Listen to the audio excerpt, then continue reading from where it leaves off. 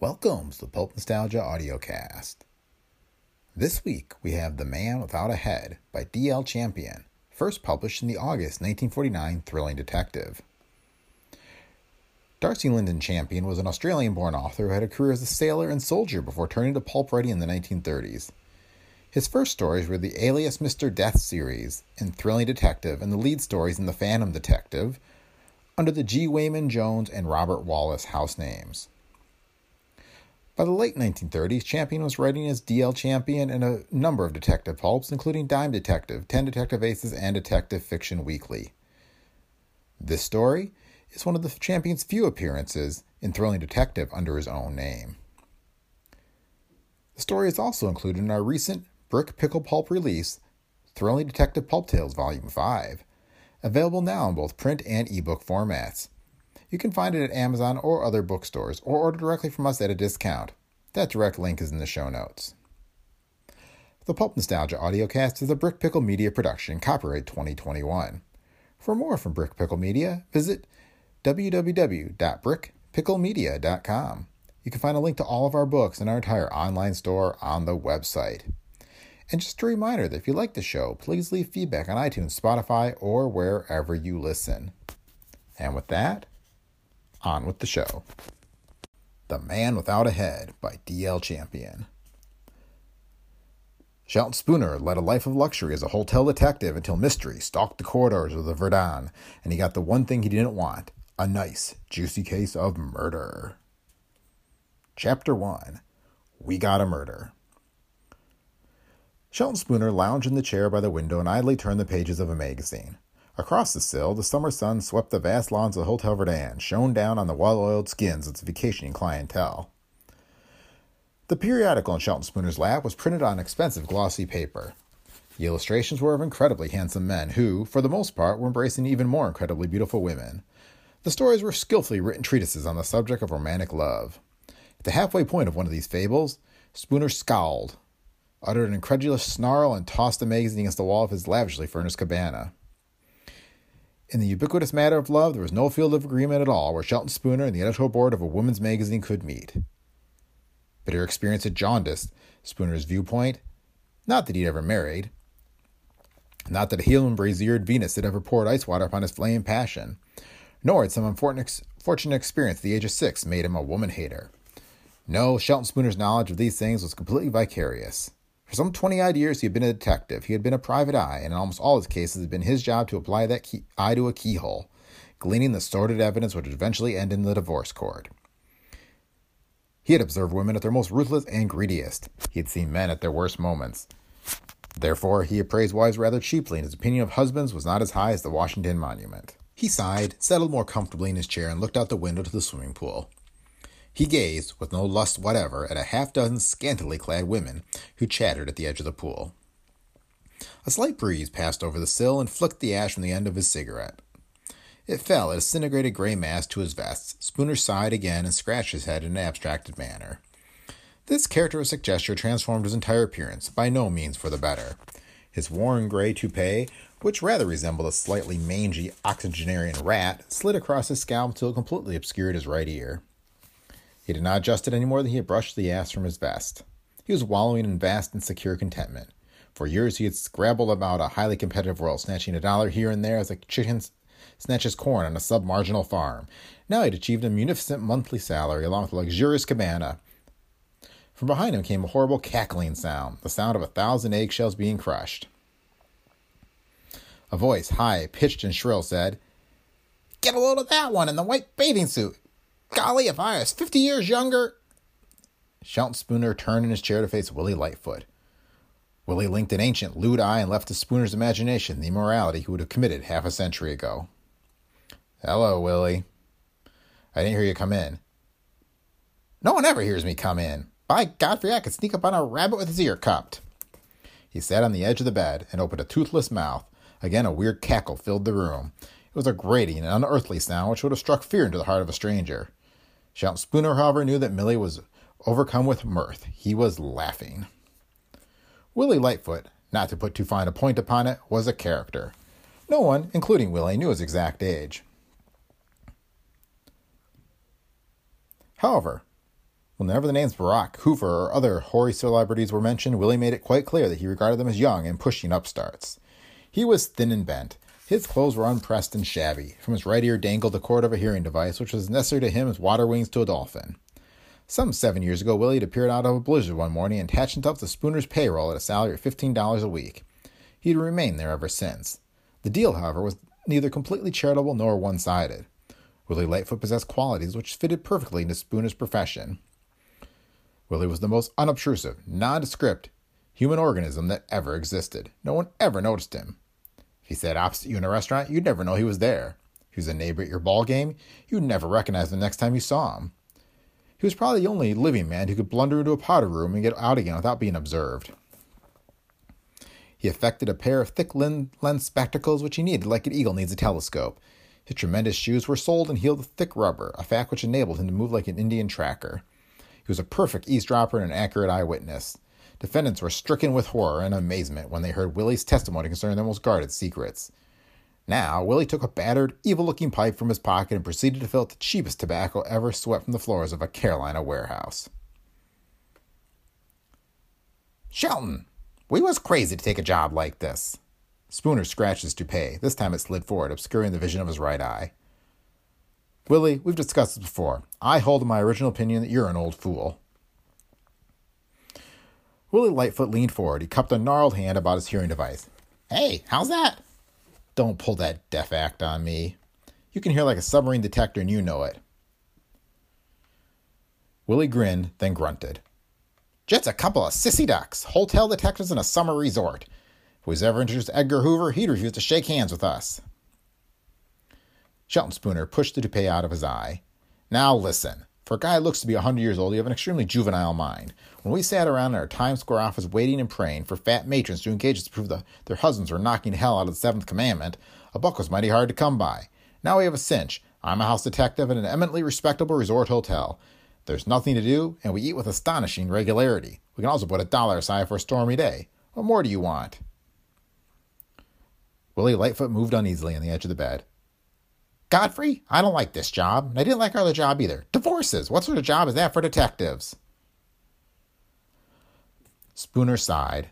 There were occasions when Willie, despite his shrewdness, behaved rather like a child. "Detectives should do important things." "Such as?" "Murders, spy stuff, arson, and—" Willie cocked a bright eye out the window toward the swimming pool and thought of another felony. "You're an old goat," began Spooner, and then the telephone rang. Willie Lightfoot reached out and picked it up. He said, "Hello," into the mouthpiece. He was silent for a moment. Then he said in an exaggerated, shocked tone, "Do tell."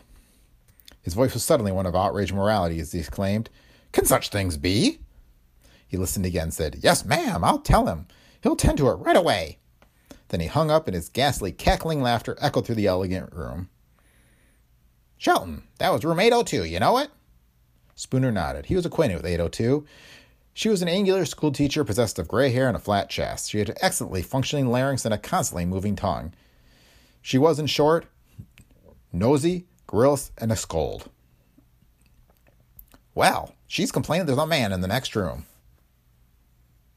Spooner shrugged. "So what? Maybe they're married." Willie shook his head emphatically. "No, sir. She's already checked that. When she heard this guy talking loud in 803, she went downstairs and checked the register. That room is Miss Harry Harbord." "So, what does she want me to do?" "Put a stop to this immorality. Though I bet she's got her ear to the wall and is hoping for the worst right now."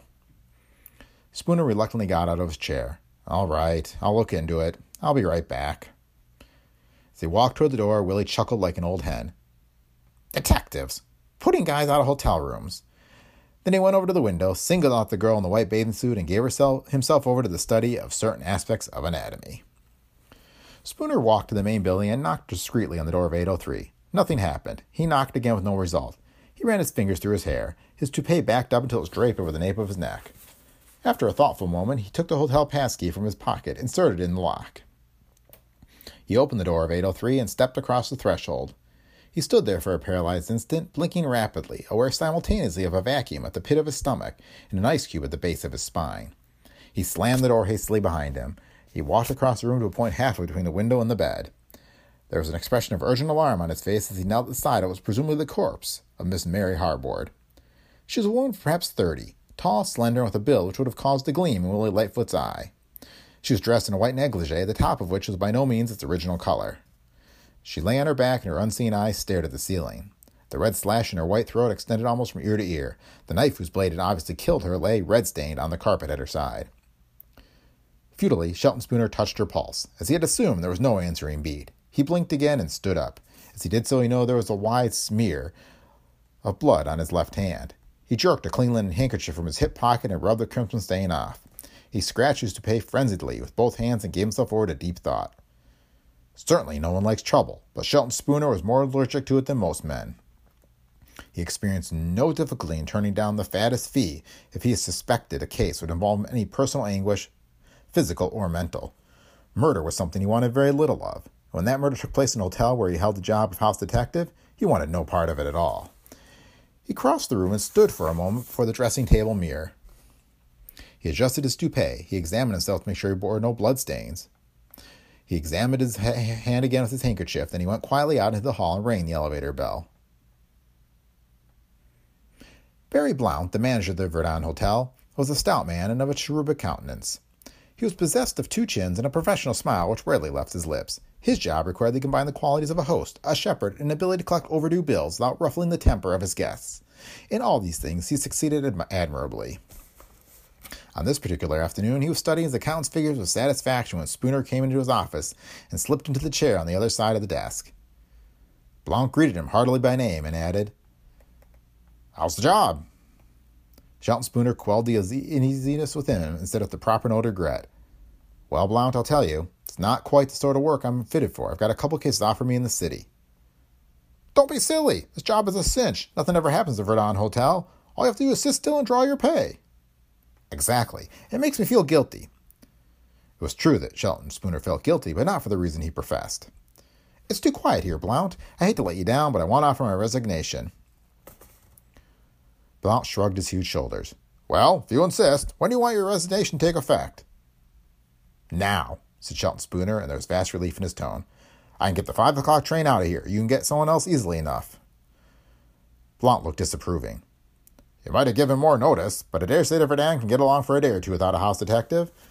The job's only for front anyway. Heaven knows we have no need for the law here with our high-class clientele." An invisible burden slid from Spooner's shoulders. He stood up saying, "Thanks a lot, Blount. I'll get back to town right away. You can forget about the few days' salary you owe me. And at that moment, Willie Lightfoot came into the room. His face was lit up like a television studio, and his eyes glittered.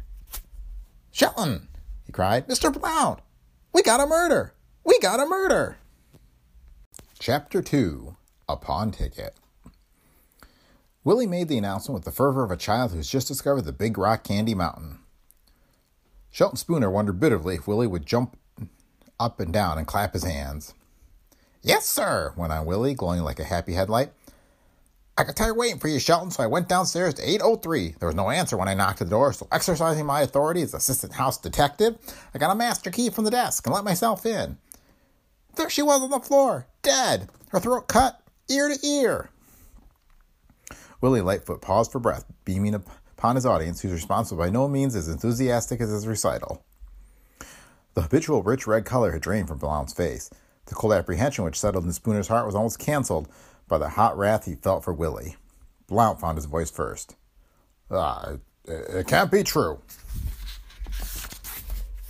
"True as gospel.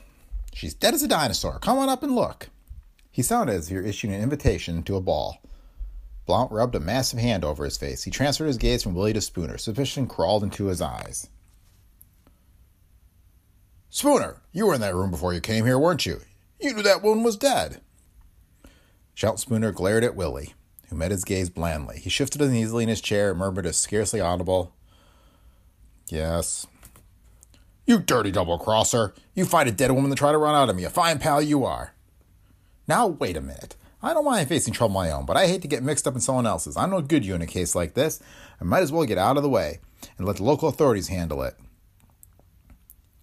Blount appeared deaf to this argument. "A fine pal? What kind of detective are you?" "Not that kind. I'm strictly a divorce and guard the wedding presents lad. Willie and I can't handle anything like this. By Godfrey, said Willie Lightfoot, we certainly can. Spooner breathed a sigh of despair. Willie was giving him a most difficult afternoon. Don't worry, Mr. Blount. I've started working this case already. What do you mean? Willie reached into his breast pocket and withdrew an unsealed Vernon hotel envelope. In here, I have a handkerchief I found in the dead woman's room. He added impressively, it's got blood on it. Maybe. It belongs to the corpse. No, sir, it's a man's handkerchief. A thought struck Shelton Spooner like an invisible mallet. He jerked his hand to his hip pocket. It was flat and empty. A gnawing horror invaded his stomach. There was cold sweat on his forehead as he heard Blount say, So there are 50 million men who own handkerchiefs. Willie Lightfoot regarded the manager with a little pity and vast superiority. Sure, there are a million men with handkerchiefs, but they all got different laundry marks. We can trace this one, see? We can find out who it belongs to, and we got the killer. Blount took heart. Why, that's fine. Shelton Spooner groaned. He said bitterly, Willie, you cretin, give me my handkerchief. Blount glanced sharply at him. Do you mean? I only mean that I quite naturally examined the woman to see if she was beyond help. In that process, I got blood on my hands. I wiped it off with my handkerchief. I evidently left it behind for this superannuated Sherlock Holmes to find. Blount folded a pair of fat hands over the broad expanse of his vest. There was a thoughtful gleam in his eye. Spooner, I'll make you a deal. Shelton Spooner shook his head. I resigned 15 minutes ago. Ha! From the standpoint of the hotel, he went on, it would be gratifying if we could announce that our own detective staff was working on the case as well as the authorities. Moreover, your presence could act as a buffer between the coppers and me and the guests and me. This is going to be an unpleasant period. I need you, Spooner. Spooner squirmed in his chair. Blount went on. If the coppers knew that you found the dead woman and tried to run out of me, that you left a blood-stained handkerchief in the room, they would quite likely toss you in a cell, at least as a material witness. Spooner scratched his head. His agitated toupee cocked itself jauntily over his left ear. It's hardly necessary to tell the coppers about me. None of the things they did have any bearing on the murder. True. And I should not find it necessary to tell them anything if you remain here on the job. Spooner turned a furious gaze on Willie Lightfoot, who grinned amiably back at him. Finally, he shrugged his shoulders and said in the tone of a thoroughly beaten man, All right. Have the operator call the coppers, and then let's go up and take a look at the murder room. The three of them moved out to the elevator. Blount led the way, rubbing his hands nervously and resembling a man bearing an invisible cross. Spooner followed, his shoulders bent in reluctance, riding him like a jockey. Willie Lightfoot brought up the rear. His ancient cheeks glowed like a taillight. His eyes were bright. He looked like nothing more than a child who has just been given clear title to a soda fountain. On his previous visit to 803, Spooner had paid no attention to detail. He had been conscious of but two facts. One was the corpse of Mary Harbord. The other was his own consuming desire to make a hasty departure from the Verdun Hotel. Now, as he stood in the center of the room, it became obvious that the criminal had called with an additional motive to murder. The premises had been ransacked. Bureau drawers were half open, their contents in disarray. On the table at the side of the bed lay a green leather pocketbook. It was open and its contents scattered. It had quite apparently been searched. In addition to this fact, Spooner noted that there were 2 cameras upon the windowsill. He needed no close examination to know they had cost a great deal of money. Beside them were 3 albums designed to hold pictures. Spooner grunted. He crossed the room and opened the closet door. Expensive clothing was draped on the hangers, though it was obvious from its rumpled condition the killer had also conducted a search here. Beside the clothing, the closet contained a great deal of expensive photographic equipment. Shelton Spooner turned around and dropped into a chair by the window. Blount stood at the foot of the bed regarding the body of his guest with horror, not completely untempered with indignation. He shook his head miserably and lifted his eyes to heaven. Did she have to get killed here? Aren't there hundreds of other hotels? Obtaining no reply from above, Blount centered his gaze on Spooner. Well, get to work. What do you expect me to do?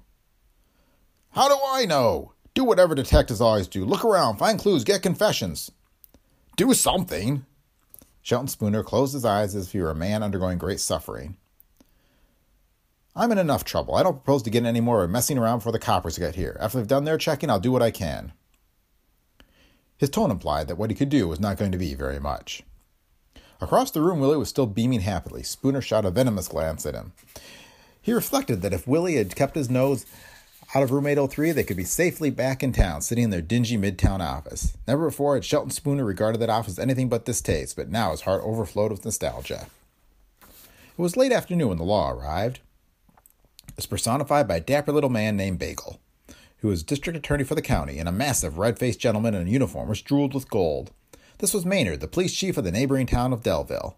Accompanying this pair were various fingerprint men and camera experts borrowed from the state police, and half a dozen nondescript coppers of the local force. They went into their act with bewildering efficiency. Bagel made no attempt to conceal his contempt for such freelance detectives as Spooner and Willie. He barked questions at them, and Blount wrote down the answers and ordered them all from the premises.